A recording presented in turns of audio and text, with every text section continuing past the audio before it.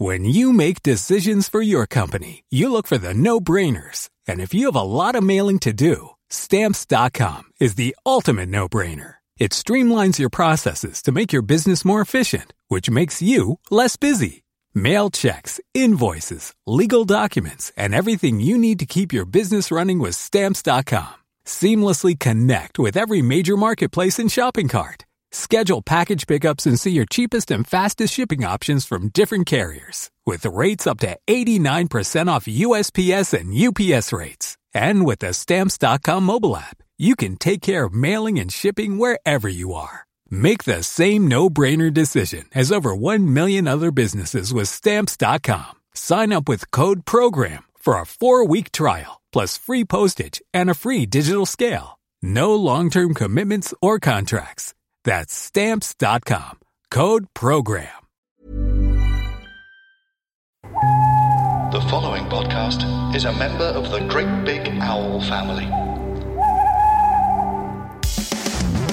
Hello there, and welcome to It's an S-Pod Thing, the podcast revisiting every episode of S Club 7's insane TV show. I'm Sophie Davis, and joining me on this journey from Miami to Spain will be a range of guests who may or may not have seen the show before. Either way, we're going to analyse it in more detail than anyone ever asked for. If you're an S Club fan like me and remember watching the show, hopefully this podcast will bring it all back to you.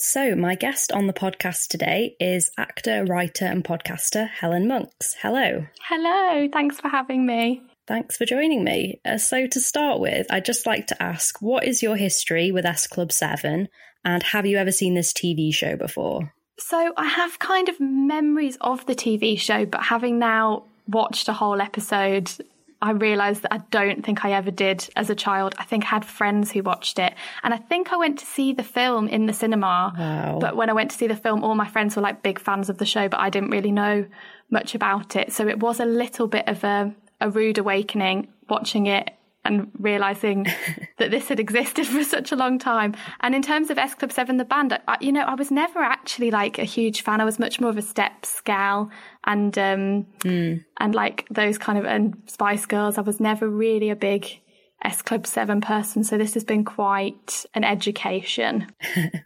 But they were kind of everywhere, weren't they? They were kind of inescapable, even if you weren't really a fan. Yeah, that's exactly it. So I sort of didn't realise how I didn't really know much. I mean, obviously, like some of their classic songs were played at all the birthday parties, so you just knew them through proxy. But I don't think I ever like sought them out or bought an album. So in terms of then having watched this episode now, mostly I've come away with a lot of questions for you as an expert rather than any kind of I don't know. I do have opinions of my own, but rather than any kind of knowledge on S Club 7, I've almost learnt less through watching it. Well, I can't guarantee that I can answer those questions because this show does raise a lot of issues. But your cinema experience sounds like when I was in high school, I went to see the first Twilight film. Oh, yeah. On the night that it came out, and I'd never read any of the books or anything. I went with a group of friends who were big fans, and it was just like going into another world because there were just screaming girls watching this film, like when characters were introduced, just screaming, and I was sitting there like, what is this? Why am I here? That's such a good, it's like my brother works every year at the International Elvis Festival convention, which is all of the Elvises from around the world all go to Benidorm, and he like does a lot of the lighting and sort of tech side of stuff for that festival. And he says the first year that he went, exactly that, you suddenly realise, oh my God, there's this whole world where for them that is their whole world and they don't necessarily know any different, but for you it's like you've suddenly walked into like an alien species and you feel suddenly completely out of place. So I think that was definitely how I felt when going to see S Club 7 the movie, and it sounds like your Twilight experience too. Elvis convention, I'm gonna have to Google this. Oh, honestly, it sounds insane because it's the mixture of sort of it being in Benidorm, which already is like such a strange concept of a place to go on holiday because it's very like British and it's very like white British holiday. And then, apparently there's just all these insane Elvises who are really, really good. And they're like, my brother showed me a couple of videos, and the like stage, the technical side of it is it looks a bit like Eurovision, like it's proper high tech, really big lights and sound and stuff. And yeah, everyone goes wild for all the different Elvises. Wow. So today we're talking about Miami 7 episode 12. Mm-hmm. It's called How Deep Is Your Love? And it aired on CBBC on the 24th of June 1999.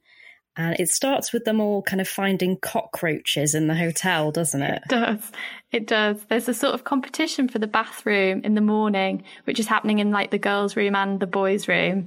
And yeah, the girls get woken up by an alarm clock that Tina actually flushed down the toilet 2 episodes ago. So inconsistency, it's back. And yeah, they're all kind of competing to see who can get in the bathroom first. Rachel gets in there first, so Tina and Joe are annoyed, and Hannah is kind of like, oh, I got up early and I was going to go in the shower, but there was a cockroach in there. And then Rachel like runs out screaming. I love the absolutely classic. It's like a university production where she runs out of the shower in a towel, but like completely full hair and makeup, and clearly has been nowhere near water. Someone's just put her in a towel. Yeah. But also Hannah, for ages, I thought that she was somebody's child, and I just got like, she looks so unbelievably young, and I think maybe because she's like no makeup, and I mean I can't really talk, that's literally me, but it took me like a good 5 minutes to work out who she was, because I was thinking, oh, so Tina has her young child with her, and she has managed to not go in the bathroom, and I didn't remember anyone having children at that point in S Club 7, so it took me a while to work out what was going on. Yeah, Hannah is like a little baby in this. I think she's about 17. Really? And she looks like she could pass for younger. Yeah, definitely. She's so cute, though. They all run over to the boys' room, and the boys kind of laugh at them, but they're also scared to go in their bathroom because there's a cockroach in there too. And Hannah also mentions that she's seen one in the kitchen and decided to just tell a customer about it casually.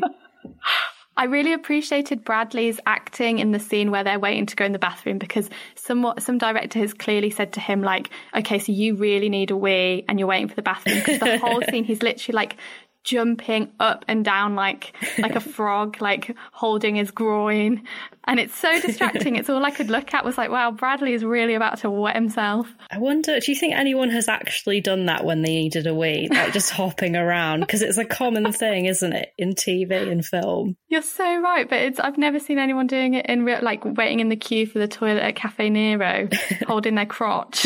So the Department of Health show up. And it's a bit confusing because when they pull up, there's a sort of police siren noise, but there's no police car there. It's just a van, and a load of men jump out wearing hazmat suits. And there's a guy in a suit with sunglasses, like he's with the FBI or something. And he's like, we're just here to do a spot check. And Rachel goes, spot check? They take their skincare so seriously in America. Oh, it's a classic line. Honestly, the like one-liners in this are off the scale. That it's like watching Friends. It's just like zing, zing, zing. Classic Rachel. Classic Rachel. We see this guy telling Howard, who runs the hotel, that there's a major infestation, and he's taken his sunglasses off now, and it turns out that it's the same guy who was actually in a previous episode, but now with a different job.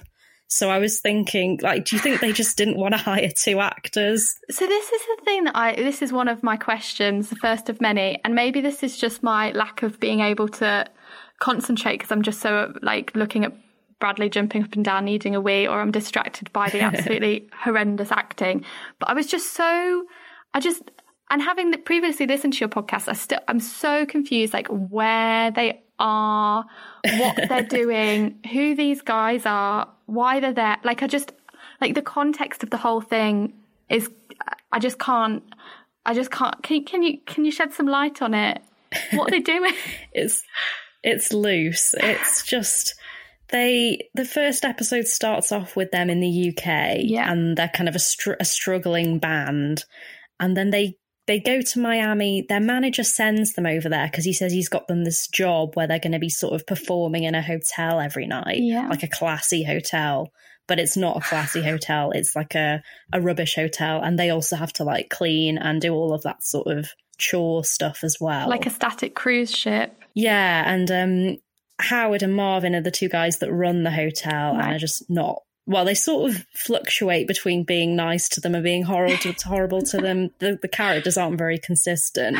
But yeah, and then it's even more confusing because this guy who shows up, who's in charge of the health department, was in the series, I think 2 episodes ago. He was in charge of the immigration department at that point. Well, you know. And now he's moved. So yeah, maybe they just thought, oh, we'll just use the same guy and we'll put in a line about just acknowledging that it's the same guy and he's just switched jobs. Or maybe in America it is, you know, there's a Venn diagram of like your expertise, and immigration and, I don't know, inspecting hotels is like all part of the same course. You learn it at the same school. Because it seems like it would almost be a step down, really, being in charge of immigration to being in charge of just inspecting how clean hotels are. Yeah, you're so right. You're so right. Maybe he got demoted. He should have kept his sunglasses on and then we wouldn't have realised. So he says he's closing the hotel down. And yeah, all throughout this scene, Marvin in the back is like eating Tic Tacs. Did you notice this? Yeah. And it's not really explained. Like, I'm not sure why that's happening. You're so right. I'd not even questioned why, but it is just, there's no reason, is there? Because it's not a character trait or anything. He's never done this before, but he's just sort of distractingly eating Tic Tacs throughout this entire scene. Howard asks this guy if he's open to bribery. And again, when he was literally in the show 2 episodes ago, one of his main things was that he wasn't open to bribery. Like, that was a big deal in the episode. So I don't know, Howard hasn't learned anything because he's still asking him if he's open to bribery. And he hasn't changed his stance. But he's quite fair because he tells Howard that he's giving him 4 days to clean the place up, doesn't he? Yeah. So he's got a bit of time to prevent it from being shut down. Yeah. And then the other hotel guy offers the inspector a Tic Tac, which I think he takes, does he? I can't remember now.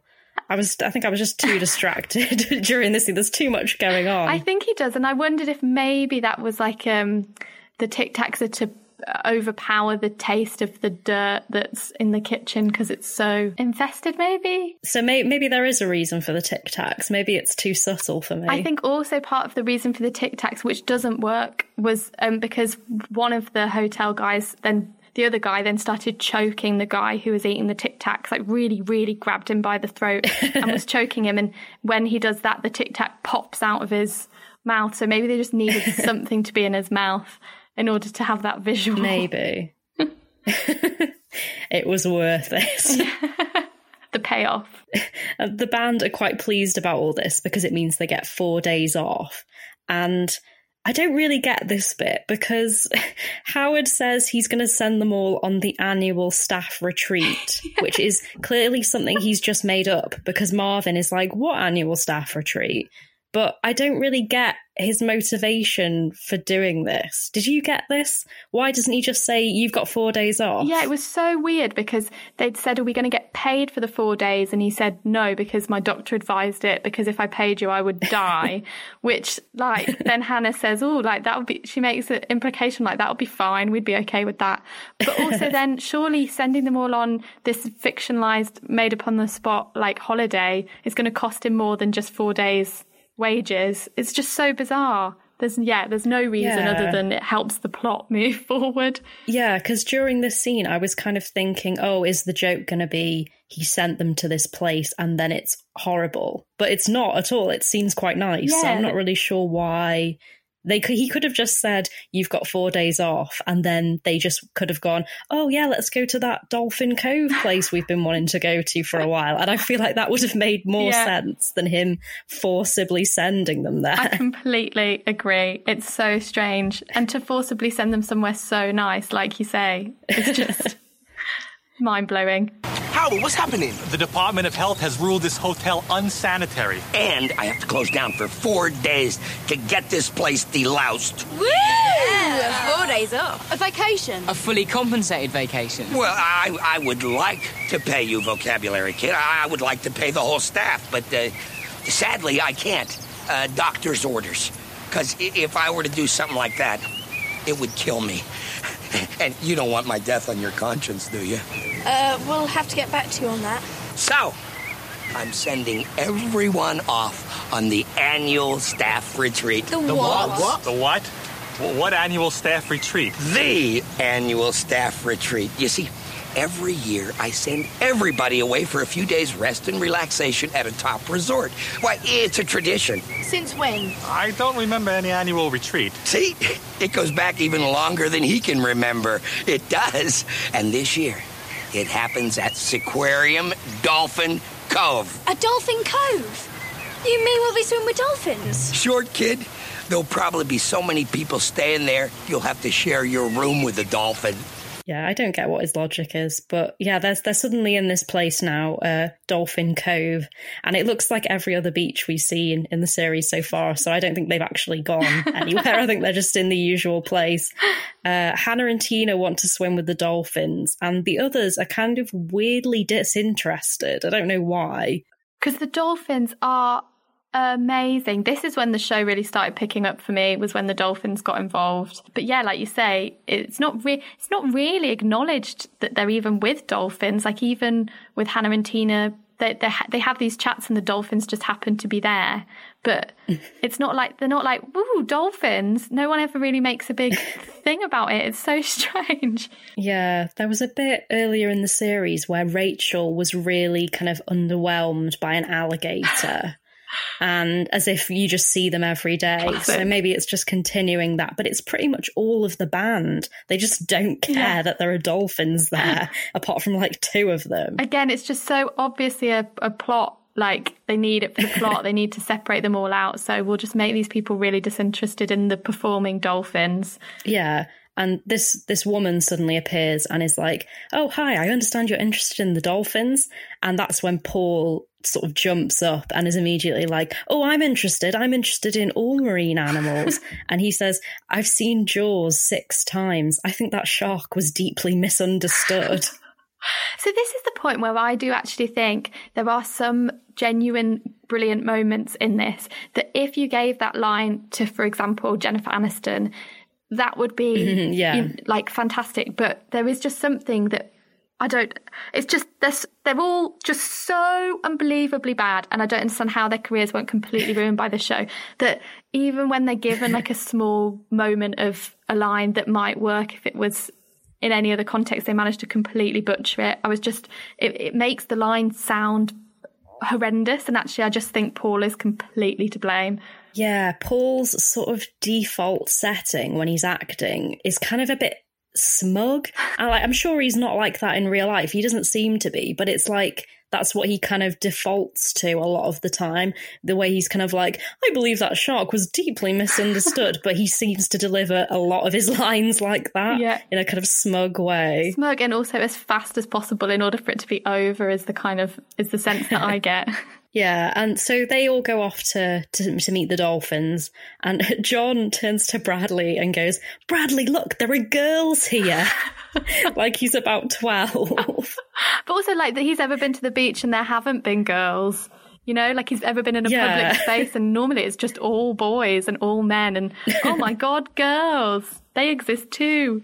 Can you believe it? What, at a beach? And there's girls here, honestly. And they have quite a weird conversation where Bradley says the trick with girls is to treat them like buses. And his point is, if you miss one, another will be along in a minute. And John goes, oh, for a minute there, I thought you meant don't put your feet on their seats. That's so someone at 2 a.m. in the writer's room just going, that'll do. But also, I think there was supposed to be a joke within that was, the thing is, you know, girls are like buses, you wait ages and ages and then 2 come along at once. And Bradley's misunderstood the saying, but because there's no like through thought to it or like cleverness in the writing, like there is a joke that they clearly are trying to write that they've just gone, oh, that'll do. Yeah, don't put your feet on their seats. It's ridiculous. And Bradley is kind of wondering where Joe and Rachel have gone. And John goes, oh, they're at the other end of the beach watching a photo shoot with loads of models. And Bradley suddenly kind of zips over there like it's a sort of fast forward effect, isn't it? Yeah. But also I love the idea that they're over there watching models doing a photo shoot like they would ever be doing. Like, oh, what are you doing today? We're going to go to the other end of the beach and watch some models doing a photo shoot. And then when they get there, it is just one woman having a picture taken and Joe and Rachel stood weirdly close commenting on her. It's so bizarre. Yeah, it's not like they're shooting a music video or anything. It's just like one model and one photographer. Yeah. But apparently that's more interesting than the dolphins. Yeah, you're so right. Why is no one with the dolphins? So this is where we actually do get some dolphin action. Paul, Tina and Hannah are there. And this woman who's called Janine, who I guess is a sort of in-structor at the resort, is trying to tell them stuff about dolphins. And Paul is being really sort of mansplainy. She says, in many ways, dolphins are more intelligent than humans. And Paul is like, smug again. He says, I find that very hard to believe. But then, to be fair, he does then slip into the water. So at least he does get a little bit of a comeuppance there for being so smug. It's quite a good pratfall as well. He sort of, the timing of that is vaguely funny. Like, it's almost like he kind of, for a moment, knows what he's doing. Because he, like you say, the smug setup and then the slip and clunk. It's like classic comedy. Yeah, she also says, some people even say that dolphins are almost, and then Hannah goes, telepathic? And apparently the dolphin told her that. So this is the beginning of like a whole through storyline where Hannah is inexplicably in communication with the dolphin, but even at points when the dolphin isn't there. And I can't work out if it's like, because if you were, like narratively, if we were to accept that Hannah believed she could talk to the dolphin, then that would make sense. But we're actually supposed to believe that what the dolphin is saying is true, as we like later find out. So it's just such a bizarre, we suddenly enter this weird sci-fi where Hannah is able to genuinely talk to dolphins and dolphins have really important things to communicate to Hannah. It's bizarre. Yeah, because you could assume that she was just being kind of delusional, but then, yeah, the dolphin later on does actually know things that we haven't seen. Yeah. The dolphin is smarter than Paul by the end of it. And it always seems to be the same dolphin as well. It's one called Donnie. So I'm not sure if she just has some sort of connection with Donnie or if it's like she can just speak to all dolphins for some reason. Maybe Donnie is a man in a suit and that's how they're getting around the loophole of the fact that we're all supposed to believe that they're actually in telepathic communication, is it's a man whispering. Because there was something earlier where, yeah, this isn't something that's come up before, the fact that Hannah can like speak to animals, but she did mention something a while ago where it was kind of like, oh yeah, that was it. She said that she could sense that an alligator had had an unhappy childhood. So that happened before. So that maybe was kind of seeding this slightly for the future. But like you say, it would make complete sense if Hannah believed that. But the fact is that is actually what we as the audience are supposed to now just go, oh, yeah, that's happening. She is actually in communication with these animals via her brain. Yeah, and Tina's comment on this is, Hannah doesn't mind who chats her up. I know. Bit slut-shaming there. Yeah, Tina's not having any of it. Paul then goes up to Janine and asks her what the difference is between a dolphin and a porpoise. And as she's telling him the answer, he's just kind of staring at her really intently, like he's considering killing her or something. It's quite disturbing. That's what I thought. I thought he looks like he's going to murder Janine. Is this going to take a dark turn? Yeah, it's really bizarre. And then he proceeds to then, once she's answered, ask her exactly the same question again. Is that right? Yeah, exactly. But then she turns sinister as well because she starts sort of walking towards him going, you're not really interested in dolphins, are you? You're just pretending as part of your courtship ritual. And there's quite sort of dark music kicking in as well. Like maybe they're both thinking of killing each other. Is this show for kids? This is what I was trying to work out in this moment. Yeah, this is one of the more adult episodes, but it's not really adult, but like there's talk later on of like snogging and stuff, and that is more adult than what we've had so far in this series. And that moment where she sort of comes over him and says, you know, exactly like you say, she sort of seems quite threatening and he seems quite aroused, I thought was, and they're both, you know, in their swimwear. I did slightly think, oh my God, is this about to turn porno? It was very like the music playing, the sort of illusion, the chats. I was like, oh God, maybe I've misremembered what this whole show, what the audience of this show was about. Because, yeah, he kind of falls back onto the floor, doesn't he? And she's kind of getting closer and closer, going, I can see your pupils are dilated. Yeah. And she takes out a little notepad and starts making notes, like, you've got shallow breathing now as well. Yeah. It's disturbing. Like a dominatrix. It was very sexually confusing. Yeah, and he's enjoying it because, she suggests they should meet up. She says the reason for the notebook is apparently she's majoring in marine biology and behavioural psychology. And she says she finds him interesting as a sort of a specimen. So suggests they should meet up. And then when she leaves, Paul turns to Tina and Hannah and goes, she wants me. Again, that's so a writer in a writer's room at 2 a.m. just going, we have to end this scene now. And rather than just putting the scene ends, they have to have some kind of line to explain to the audience what's just happened. You're not really interested in that. Aren't I? No, you're just pretending to be interested in dolphins as part of your courtship ritual. I am? Yeah, it's classic courtship behavior. It is? Mm-hmm. Let's see. Your pupils are dilated. You have shallow breathing. You're making quick, uncoordinated movements. No, I'm not. Yes, you are. And you're beginning to perspire. It's classic. I looked up this actress. She's called Kim Faze, and she has a few IMDb credits in the 90s, and she was in 4 different shows that have the word Miami in the title. Oh, no way. So I don't know if that was her thing. That was like in the contract or something. I'll only do it.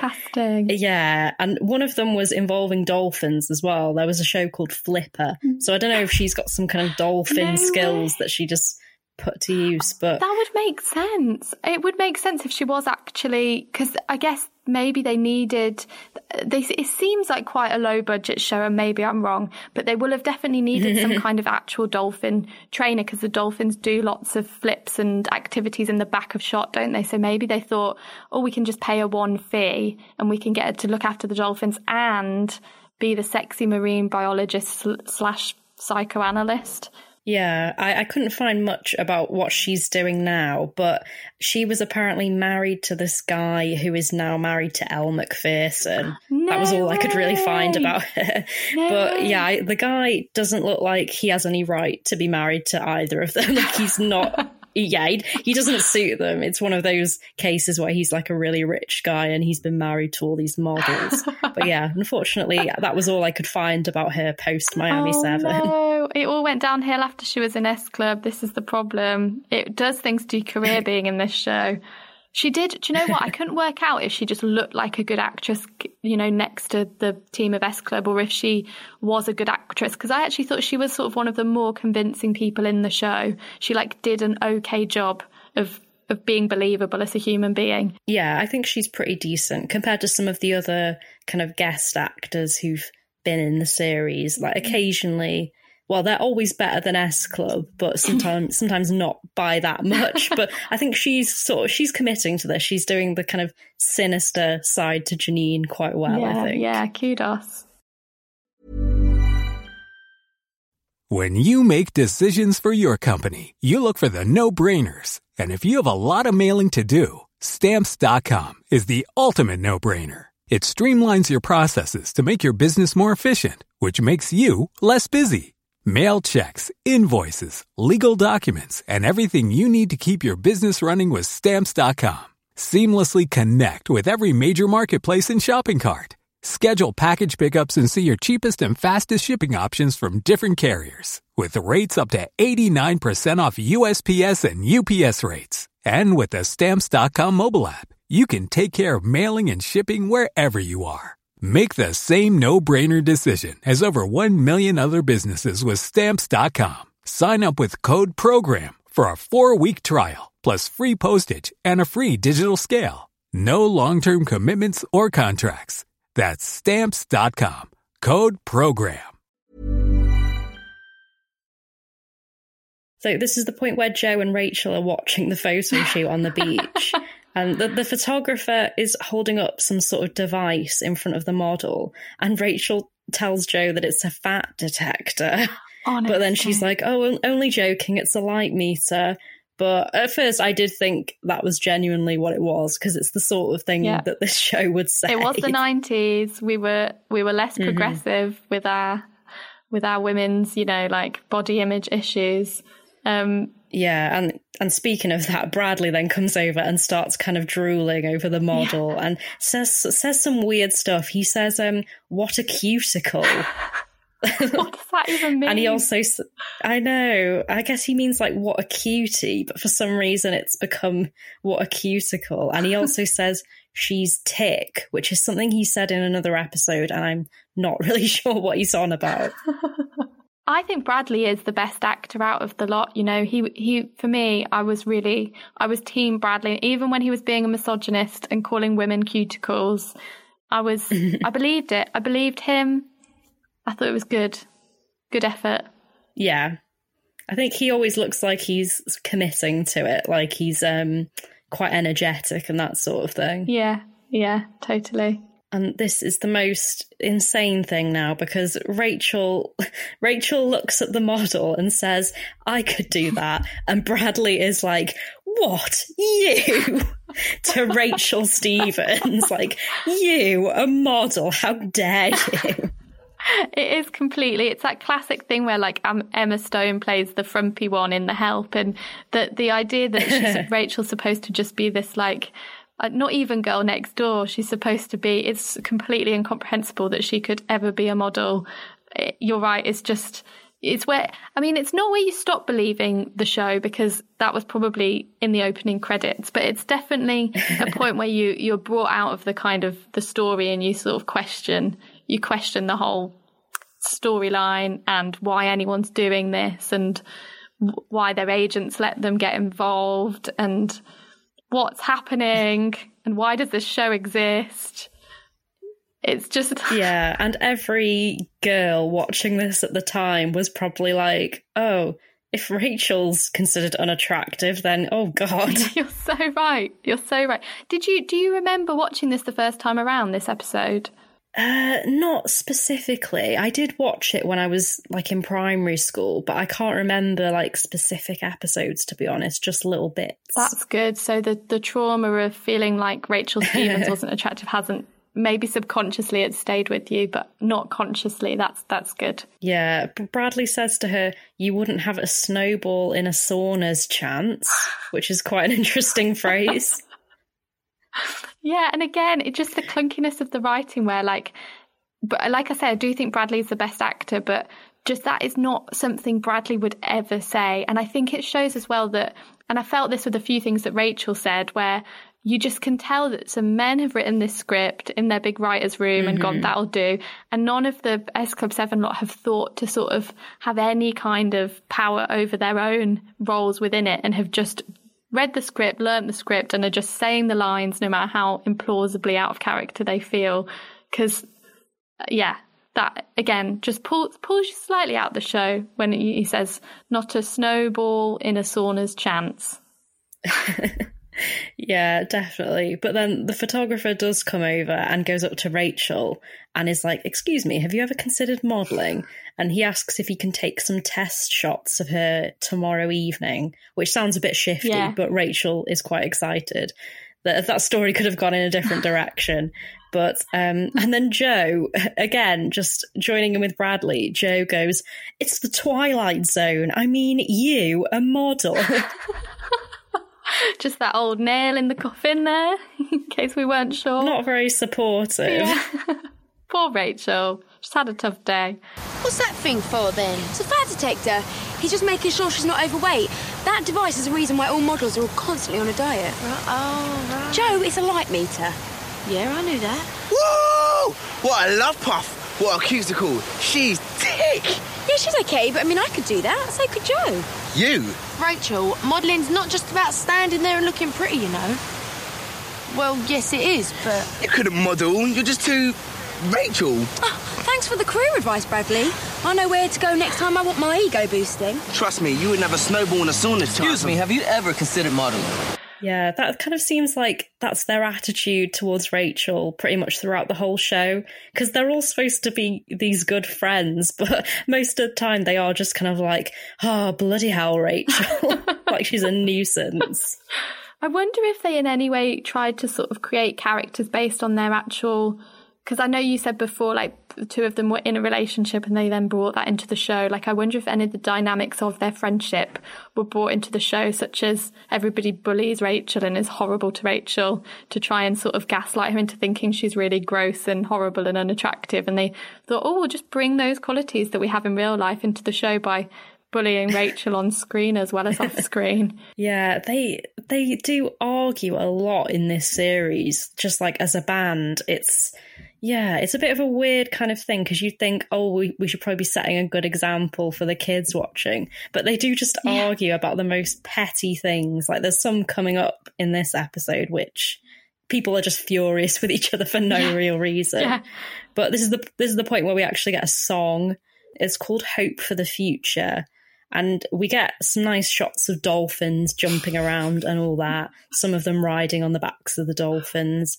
But it's kind of a weirdly sort of slow, downbeat song for all of that stuff that's going on, I feel. So this is the moment when I realised that I don't think I ever did watch it as a child, because this is the first song, like you say, of the show, and it's not until we're 10 minutes, 42 seconds in at this point. And so I was completely caught off guard that they just started singing and dancing. And I was so caught off guard that I've got to be honest, I did slightly fast forward through the song. I listened to the first few beats of it and I was like, oh, I'm not sure I'm really in the headspace to be watching basically a S Club 7 music video. So I just I skipped and I caught a few bits of it, and then I was like, right, back to the action. I wanted to know what happened next, to be honest. I was like, why are we having this musical interlude? You were hooked. Exactly. Yeah, this one is like a music video sort of thing. The songs kind of vary, because sometimes it's this sort of thing. Sometimes it's them actually performing at the hotel, because they're the entertainment there. But yeah, this is very just like this could be a music video. A bit more high budget than usual, though, because there was an episode earlier on in the series where it was this sort of thing when they were kind of singing to the camera and everything, but they were just in a shop that looked like Debenhams or something. You're right. The dolphins were really going for it in the back of shot. They were really like, it's, what's her name? Actress / dolphin trainer. Janine. She's clearly behind the camera doing some conducting, but they were really impressive. They were flipping and flipping, and it slightly reminded me of Blackfish, the documentary about the mistreatment of sea animals. And I did slightly wonder what the ethics were around the dolphins. And I just thought, actually, I'm not going to look too much into that because I've got to crack on with my day. But maybe there's a scandal to be broken there. Yeah, maybe that could have been the plot. Donnie could have communicated that to Hannah, like, you have to get me out of here. The dolphins are being abused. I think that's an episode of, I was going to say The Simpsons, but I think it's an episode of South Park where they think that I think it's a practical joke in the end, but the kids think that this whale at like the local sea park is telling them to like let it free, so they're trying to get the whale out of the park. I would have liked that in this episode here. Yeah, because maybe, we know that obviously the dolphins are talking to Hannah, and the Rachels are talking to Hannah. Mm-hmm. So maybe the dolphins were telling Hannah, please help us, free us from Janine. And Hannah's like, what's that? Joe's over in the bar. Like, just not understanding. She's only hearing what's relevant to her life. So after the song, they're all together apart from Bradley. He's off somewhere else, which is, I guess, is kind of hinting at what we're going to find out in a bit. But Paul is all kind of like showing off that he's got a date. He's like, okay, guys, let's wrap it up. I've got a date tonight at 9:00. And they're all quite, again, not very supportive of their friend. Joe goes, all right, I'll ring Newsnight, shall I? Yeah, so again, this is a very British reference in what I thought was an American show. But is it not? Is it a British show filmed in America? Yeah, it did air in America. So I wonder if they maybe changed some of the references, because they do that sort of thing with TV shows, don't they? Maybe they dubbed in something else. ACM or whatever it's called. Fox News. I also wondered why Newsnight, if it's for kids, no kids are going to be watching Jeremy Paxman on Newsnight or understand that reference. I was very confused. Also, my question was, is Paul a bit notorious as having no love life and being a bit lame with the ladies? Is that why he was so excited for his date? I think Bradley has a bit of a reputation in the show for being a ladies' man. Yeah. And I don't know, Paul and John, it doesn't really come up. Well, there was a whole episode about John not being able to chat up girls, which is a whole other issue. But it hasn't really come up for Paul. He hasn't had a girlfriend or anything in this series. So lame about the whole thing. Like, it was so cringe. It was a bit, what are they called? Like incel men who like believe that the whole world is rejecting them. And then finally, like for the first time in his life, one woman had said yes to going on a date with him. It was just like so cringe. Yeah, and the girls just don't care. And John kind of goes too far in the other direction because he goes, way to go, Paul, the love machine. It's like, no, John. It's like, no. John, no. And then this is the point where Bradley runs in and is like, hey guys, I just met this great girl. And Joe says something which I had to rewind a few times because I couldn't make out what she was saying. But she says to Bradley, all right, we could do without a tongue hockey match report. Again, cut to the writer's room. What should we put here? I know.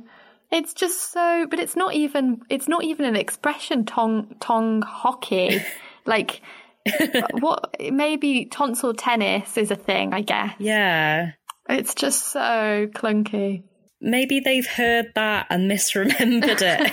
But it's like the women are like buses thing, where women are like buses, you wait and two come up at once, but Bradley recites that wrong, and maybe Jo is doing the same, like you say, is doing the same thing, where but is the running joke that they've heard expressions that they've misremembered? That's a very sort of subtle Easter egg joke for the audiences to go back and get. I don't know. It's probably more the writers have gone, what was that thing my kids said the other day? Like, tonsil tennis. No, it's tongue hockey. And Bradley's going on about like, oh, she was a great kisser. And again, being a bit of a ladies' man, he says, I haven't felt that much passion since, well, last night.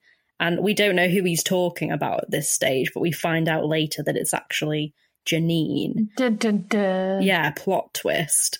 They're all having breakfast together the next morning, and they're making fun of Rachel again because she's eating muesli, the cheek of it. But again, it's a reference to the fact now she's got her modelling career in front of her, she's going to have to stop eating anything.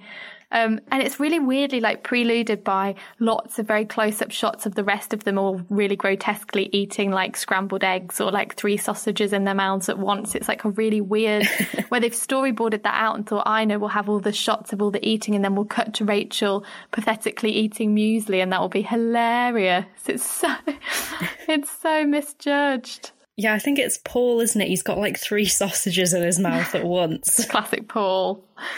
And then, this is the most cringe conversation, I think. John turns to Paul, because obviously Paul has had his date now. John turns to him and sort of puts his arm round him like he's trying to be a bit of a lad.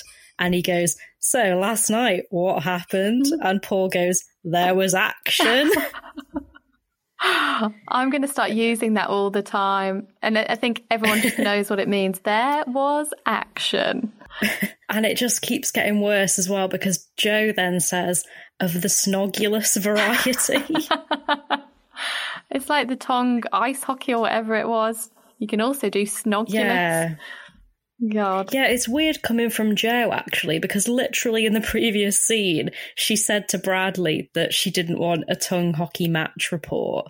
And now that Paul has mentioned he's kissed someone, she's like, give us all the deets. So right. That's not a very clear narrative for Jo there, is it? Literally 2 scenes in a row. Very contradictory. And, oh God, this is funny now. She says to him, we want details. How many times and for how long? Like, is she still talking about kissing at this point? I know. And again, this is when I was like, I did slightly wonder if it was trying to be progressive and give a sexual education to children of like, this is how you talk about, this is how you debrief about stuff.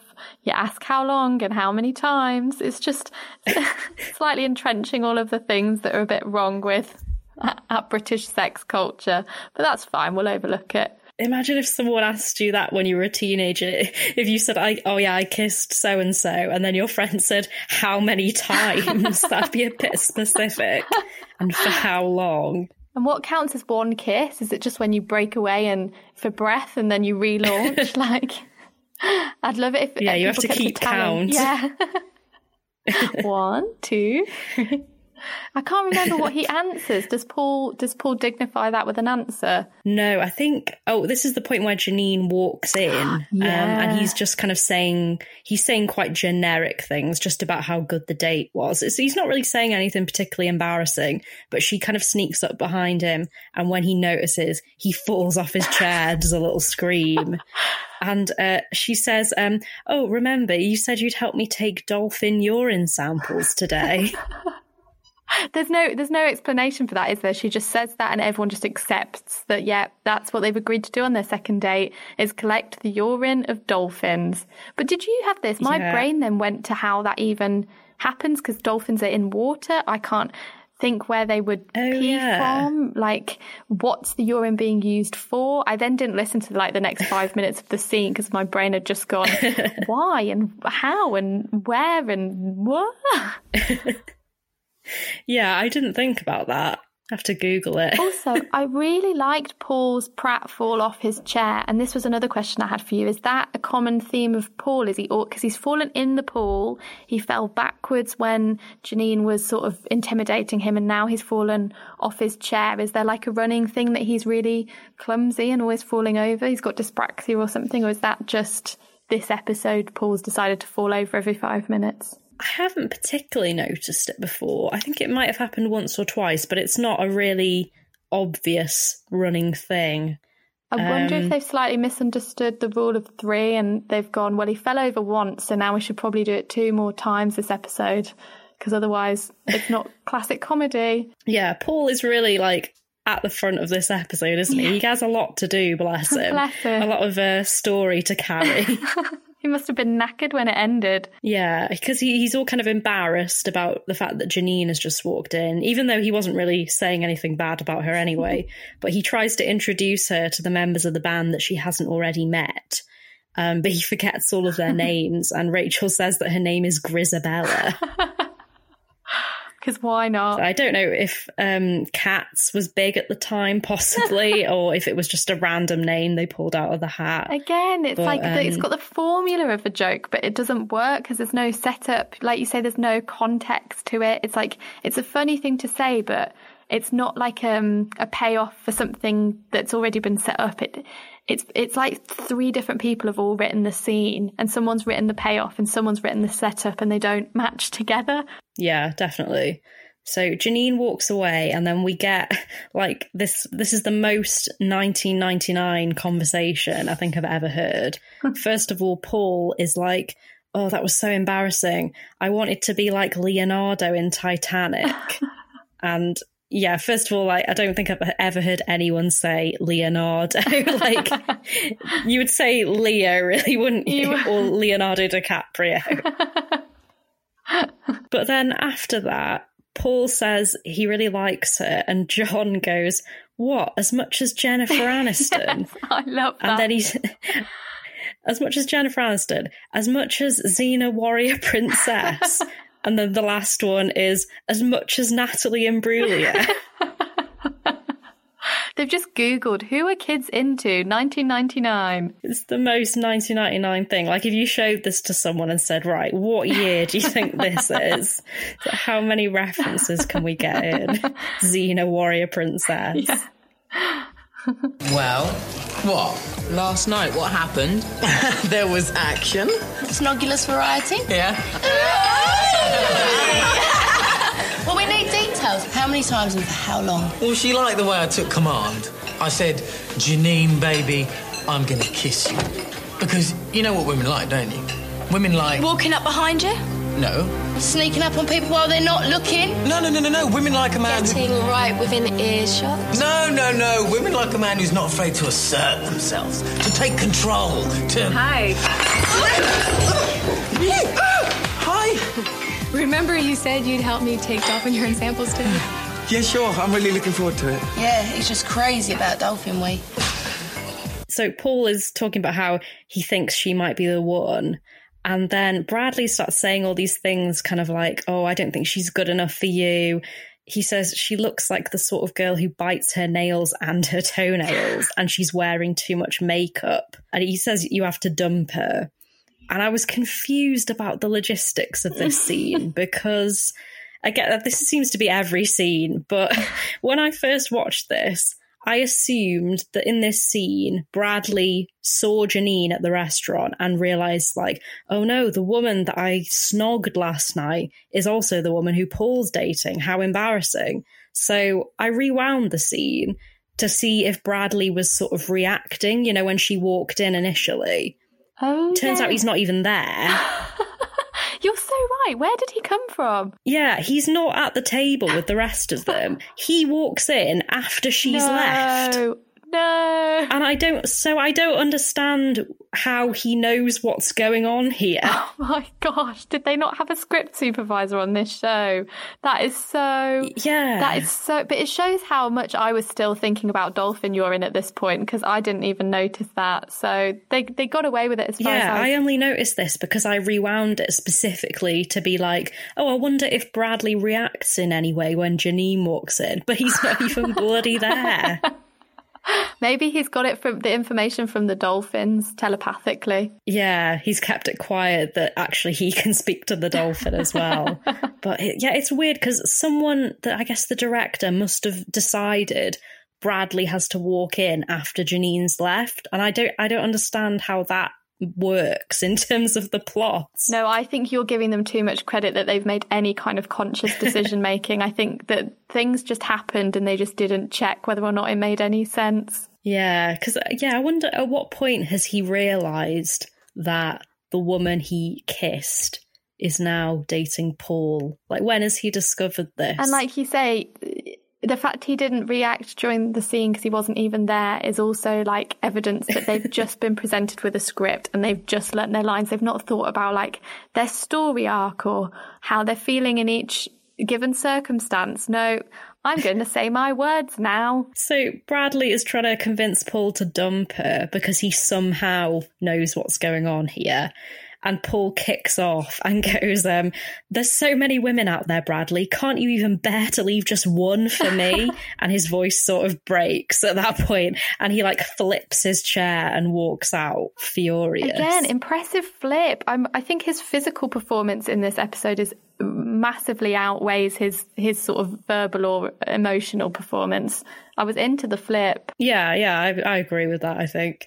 And this is the point where Bradley reveals to the others that he had a snog with Janine last night before she went out with Paul. Again, who knows how he knows any of this? It's like that episode of Friends, but she doesn't know, we know.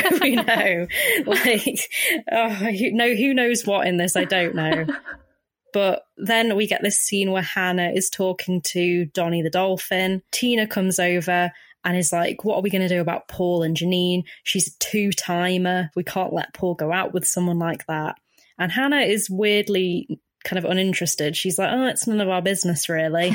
So, I'm not really sure what her motivation was for that. Again, not being very supportive of their friend. Hannah's basically like, meh. It's true. They're two sort of ends of the spectrum, aren't they, where Jo is really outraged to the point I slightly was like, oh, is there going to be something between Jo and Paul? Because she really takes it upon herself to, and maybe it's just being a good friend, but she really takes it upon herself to like protect Paul and to sort this out. And like you say, Hannah is just, now she's got a dolphin friend. She's not interested in humans at all. Yeah, Tina's really angry. And they kind of think, oh, maybe Bradley should tell Paul or something. And Tina's like, where is Bradley? The dolphin sort of makes a noise, and Hannah says he's told her that Bradley is with Joe trying to turn Rachel into a model. So again, yeah, the dolphin knows things. It can tell where people are, people that it's never even met. Yeah, how does it know their names or anything? It's quite an extraordinary dolphin. They should really charge more for that dolphin resort than the hotel is clearly paying. Yeah, that's an extra service. It can just tell you where your friends are at any time. Yeah. And Tina says, how did he know that? And Hannah is like, oh, Halibut just told him. Adding even more layers to this. It's preposterous. Then Rachel is freaking out. Donnie was right. Rachel is with Bradley and Joe. She's freaking out because she doesn't know what to wear for the photo shoot. And she says, no wonder Kate Moss always looks so grumpy. Which I couldn't remember that Kate Moss was around in 1999, but I guess she's been around then. Forever. And again, I thought that was one of those lines that, and she did an okay job with it actually, to be fair, Rachel, but it was one of those lines I thought, oh, there are some people in this room who can write the basic structure of an actual joke. Like, I didn't mind that moment so much compared to all the other nonsensical moments. Yeah, and she's kind of trying lipstick on Joe and Bradley instead of herself for some reason.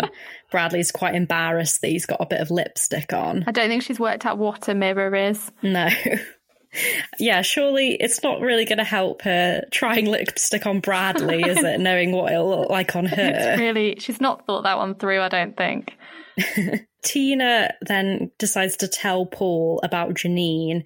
She says that Janine's been seen snogging other blokes. And he kicks off and is like, you've made it up because you're jealous and you can't stand to see me happy. It's such a Again, moment. Just arguing. It's such a... I honestly think that maybe this is the director has told Paul to really, like, this is the moment of the show where you lose your shit. Like, he goes for it. It's like, whoa, he's doing some big acting. And that made me slightly, again, be a bit more hopeful that I didn't think he did it well. And it was very shouty, but I thought, oh, well, somebody's mapped out a vague journey, at least in this show, that like it builds. This is the turning point moment where Paul goes wild. Yeah, he doesn't seem to think much of Tina, does he? He thinks like, oh, she's not trying to help me out as a friend. She is for some reason furious that I've been on a date with someone. Yeah. And I quite like this bit where Paul storms off and Hannah then turns to Tina and goes, Donnie just said you made a hash of that. I quite like that bit. I like to think that Hannah, if this was real life, can speak to dolphins, but is now using it. She's worked out how to use it to her advantage to say the things that she really thinks, as though the dolphin has said them, because clearly that was what Hannah thought, not what the dolphin thought. Yeah, she's using it to her advantage. Like, what's that, Donnie? You think Tina's being really outrageous and over the top. And then we come to the photo shoot with Rachel, and she's decided to wear a long black dress and a feather boa on the beach for some reason. And long white gloves. Yeah, and he immediately asks her to take the gloves off, doesn't he? Because it turns out he wants her to be a hand model. What a plot twist. Honestly, again, so many questions. How did he see her hands from so far away and decide that they were the hands for him? He was working with a model who, from what I remember, had pretty great hands, but instead he singled out Rachel across the beach to be his hand model. It was quite a plot twist. He says to her, he says, your hands are so much better than the rest of you. Again, it's Rachel Stevens. How can you say that? Again, I really think that everyone clearly hates her in real life and is using the show as an opportunity to have a go at her. But it's just a show. It's not what we think. Your hands are better than the rest of you, Rachel. He sort of hands her a wrench or something, doesn't he? Yeah. And starts taking photos of her holding this wrench. And obviously she's not happy about the situation and goes, oh, you like my hands, do you? And slaps him, and it makes the loudest noise. Like, that has been added in later. And he goes, what was that for? And she goes, oh, I was just giving you a closer look at them. Which I think is a pretty decent comeback from Rachel there. Again, one of those moments I thought, oh, a glimmer of hope in the writer's room here has shone through.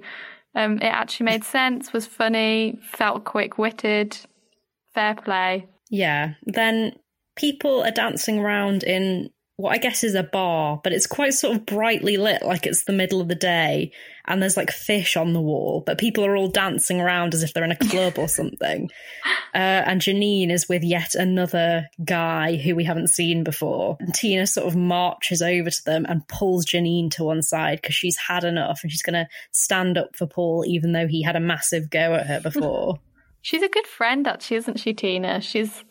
She's being very loyal in this episode. Yeah, no one else cares, really. No, they've all got their own stuff going on. Including Bradley, who is kind of, well, I was going to say he's at fault, but we don't really know if he knew about Janine when he kissed her or anything like that. It's not clear enough. He's not making any effort to tell Paul, because I agree, I don't think the actual, like, kissing Janine was the issue, but he's not really been bothered about doing anything since then other than trying to get Paul to dump Janine for like a second, and then he just seems to have moved on with his life. And he's not getting any blame or judgment thrown at him. Not at all. Whereas they're all like not impressed with Janine at all. She's a two-timer. I know.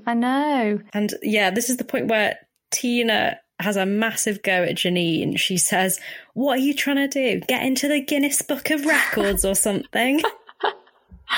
Oh, God. And she accuses her of trying to road test the lips of the entire male population of southern Florida. Again, it's very 90s feminism, isn't it? It's very... I mean, fair play if she wants to road test the lips of all the guys. You go, Janine. Yeah, Janine can do what she wants. She just needs to be more honest with the guys. Yeah, that there are other people. True. That's probably true. Tina mentions Paul, and Janine can't really remember who Paul is, even though she went out on a date with him like a day ago, which doesn't really say much about Paul. She's just forgotten. And in order to jog her memory, she looks through her little notebook for her notes on him. I think she's written down that he's passive-aggressive or something like that. I mean, it's a fair point. Yeah, and Tina goes, do you even like him? And she says, I like him just as much as I like all my experiments. She's doing some sort of degree in psychology, and she's using men as case studies in terms of their relationship with her in a sort of romantic sense. It's all... I mean, it's not plausible. It's not in any, it's less plausible than Hannah being able to talk to dolphins. This is again a point where my brain just slightly started then going somewhere else, because I was going, but how is she presenting this information? You have to do a lot of like due diligence when you do research for a university. Like, has she passed her ethics to do this? Like, are we supposed to just be in some sort of parallel universe here? Like, it lost me at that point. I think actually I was like, I tapped out. Yeah, because she's studying marine biology and behavioural psychology. And I assumed the behavioural psychology relates to the marine animals. So again, I don't know what this study of humans is proving, unless she's just kind of claiming that it's a study just so she can get off with a load of people. Yeah, I think that's probably more likely. But it makes it all seem quite sinister, just referring to all these men as her experiments. What are you trying to do? Get into the Guinness Book of Records? I beg your pardon? Why agree to go out with Paul if you're going to road test the lips of the entire male population of southern Florida? Paul? Hold on. Paul Cattermole? English, non-territorial, passive-aggressive tendencies tempered by the constant need for peer approval. He's got a nice haircut. What? My research notes? And does Paul know you've been studying quite so hard in the evening? No, because if I told him, it would affect his behavior and it'd make my notes invalid. So do you even like Paul? Of course I like Paul. I like him just like I like all my experiments. Listen, just let Paul down gently, you manipulative, slimy, four-timing, nasty, scraggy! Psychologist? But the next morning, Tina tells everyone else about this confrontation that's happened. And John makes a really strange remark. He says, what a broomstick jockey. And what does that mean? I looked this up. No results apart from Urban Dictionary, and I'm guessing this isn't what John was talking about because Urban Dictionary says someone who sticks broomsticks in their anus for their own amusement. I'd love it if that is what he meant. That's great.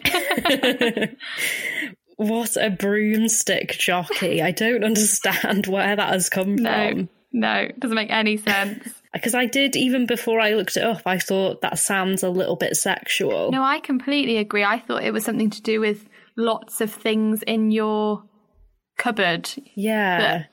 Jockey. Or maybe, now that I think about it, does he mean like a witch? Like someone who's riding a broomstick? Oh, that would make sense. Oh, but you've got to go a long way around to get to that, for us to work that out. That literally, I've been thinking about this for days and that has literally just occurred to me now. But that is insane. A broomstick jockey. That's the thing this show does. It leaves you with so much, when you've watched those programs that you just keep thinking about and replaying, and they have so many different layers to them. That's maybe what they are doing with these slightly weird expressions. They're giving you something to sort of think about for the coming weeks and years of your life. Yeah, I'm going to use that now. I'm not going to say witch anymore. It's broomstick jockey from now on. So Rachel says, relationships are like Porsches. They're easy to get into, but difficult to get out of. I don't know if that's true. I didn't think to look it up if that's the thing about Porsches. But John is quite confused and he's like, wait, so girls are like buses and relationships are like Porsches? And then he kind of sits back and goes, I think I'm just going to give up on girls and concentrate on passing my driving test, guys. Zinger. Oh, John. And Hannah brings up Donnie again and is like, oh, Donnie told me there is something we can do. And Tina completely flips out and is like, will you stop talking about that stupid dolphin? I'm with Tina. She's so annoyed. I'm with Tina, because if this was real life, you'd go, Hannah's completely lost her mind and thinks she can talk to dolphins, and we have real life issues that we need to deal with right now. So, Hannah, can you pipe down and go and get some serious medical help? Yeah, Tina has absolutely had enough. She's quite angry throughout this whole episode. I'm not sure if she's more angry about Janine or about Hannah with this dolphin. Just everything is getting on her nerves. And we get quite a dramatic scene after this where Paul is swimming with Donnie the dolphin and there's a guy there supervising, I guess. And Donnie starts sort of dragging Paul away, doesn't he? With quite sort of tense music. Yeah, so how do we think they filmed this? The dolphin pulling Paul into through the water at fast speed. Do we think that was a real dolphin? Do we think that was a simulation? Yeah, because it doesn't really look sort of dangerous, does it? Because the music is implying that it's a dangerous situation, and the instructor is like, no, Donnie, what are you doing? No! Like freaking out at the side, but the dolphin looks like it's just kind of having a happy time, just sort of pulling Paul along a few feet in the water. It's that thing that actors are always really paranoid that directors do, is they put music under a scene in order to sort of tell the audience what the actor was supposed to have been like conveying with their acting. I feel like this show does that a lot, where it doesn't really rely on the actors to tell the story, or in this case the dolphin to tell the story. It very much is like telling us what to think and feel through its dun dun dun music.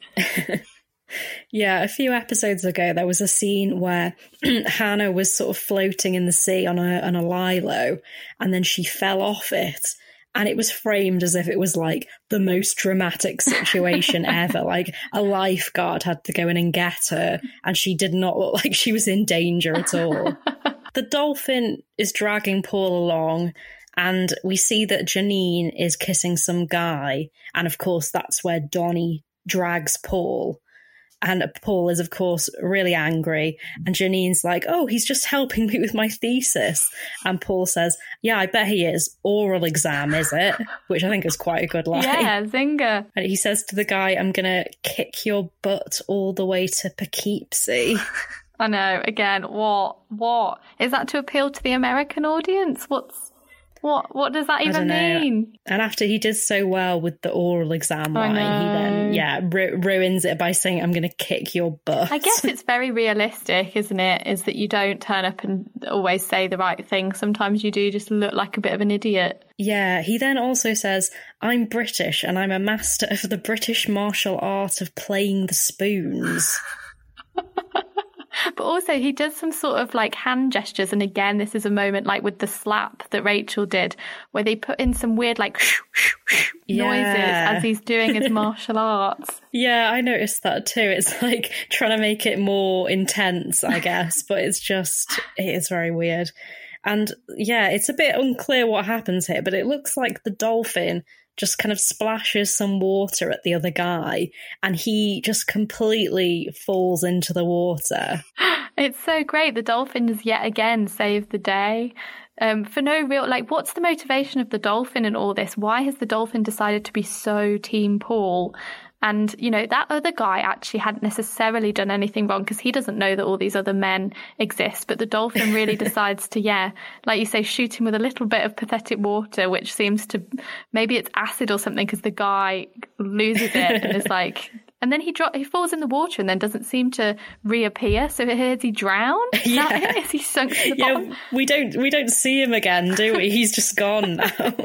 He died. Maybe Donnie dragged him all the way under. No wonder the previous instructor was freaking out so much when Paul started to be pulled away, because clearly this dolphin has, you know, Paul wasn't about to be the dolphin's first victim. It's got a bit of a mean streak. Then at the end of the episode, they're all back in this bar, and it does actually look like it's night time now. They're all kind of dancing around. Bradley actually asks Paul if he's okay. It's the first time this has really come up. And Paul doesn't seem that bothered, really. He's kind of like, yeah, it's all right. Not too fussed. Yeah, after all that, after him being so excited about Janine, maybe he's just suppressing his feelings. Classic 90s masculinity. Yeah, and Tina is dancing with the male instructor from before, and Paul says... Chip was so upset that Janine and I broke up during his lesson that Tina just had to go and comfort him. It's like, oh, okay. That seems like something someone would be upset about if someone broke up in their lesson. Yeah, they just had to shoehorn in the reason that they were dancing together, just tie up a story that never existed. Though at least Tina got some sort of reward at the end, because she's been pretty much the only person in this episode actually doing something productive. That's true. That's really nice. Go, Tina. And Hannah tells him that Donnie says there's plenty more fish in the sea. And Paul goes, and let's face it, he should know. Because he's a dolphin. Yeah, and then it ends with them going and joining all the others on the dance floor. And Paul just sort of starts grinding against a random woman. It's the most embarrassing grinding I've ever seen. He like properly is going at her leg like a dog. It's so weird. And then it's like, and credits. Yeah, at least he does kind of mouth at her, like, do you want to dance? So there was some consent in there. But yeah, the level of dancing he's doing is really bizarre. He's really making up for his suppressed emotions through his crotch action on her leg. So any other last thoughts on the episode at all? Only that thank you for bringing this into my life. It was honestly, truly appalling. I guess maybe it's because we were children, but I didn't realise how terrible it was, because in my head it was this very glamorous show with all these really beautiful people, and it was great to revisit it and sort of realise what an absolute car crash it was. So thank you for the entertainment. Yeah, I think maybe when we were younger we thought it was glamorous, but just because they were in America. Do you know what I mean? The sun, whereas watching it as an adult, like, it just looks like it was really made on the cheap. Like, they spent all the money on flying to America and then they had like a pound for every episode or something. Yeah, okay, that's it. They blew it all on the flights. You're so right. So before we finish, where can people find you on Twitter? And is there anything that you'd like to plug? So I'm at Helen and then _monks, MONKS, like monkey. And I guess take a listen to my podcast called Bitchin', which I do with Tilly Steele, who's also been a guest on this show. That's, other than that, I don't have much to plug because I'm not really allowed to go anywhere. But yeah, and thanks so much for having me. This has been so much fun. Thank you for listening to this episode of It's an S-Pod Thing. It was edited by Alex Blondek with music by William Kitchener. If you enjoyed the podcast and want to let us know that we're your number one, please subscribe and leave us a good review.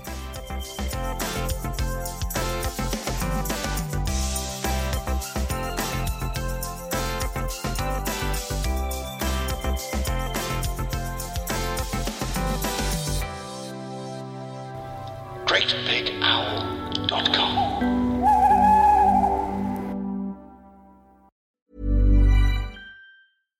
Hi, I'm Daniel, founder of Pretty Litter. Cats and cat owners deserve better than any old-fashioned litter. That's why I teamed up with scientists and veterinarians to create Pretty Litter. Its innovative crystal formula has superior odor control and weighs up to 80% less than clay litter. Pretty Litter even monitors health by changing colors to help detect early signs of potential illness. It's the world's smartest kitty litter. Go to prettylitter.com and use code ACAST for 20% off your first order and a free cat toy. Terms and conditions apply. See site for details.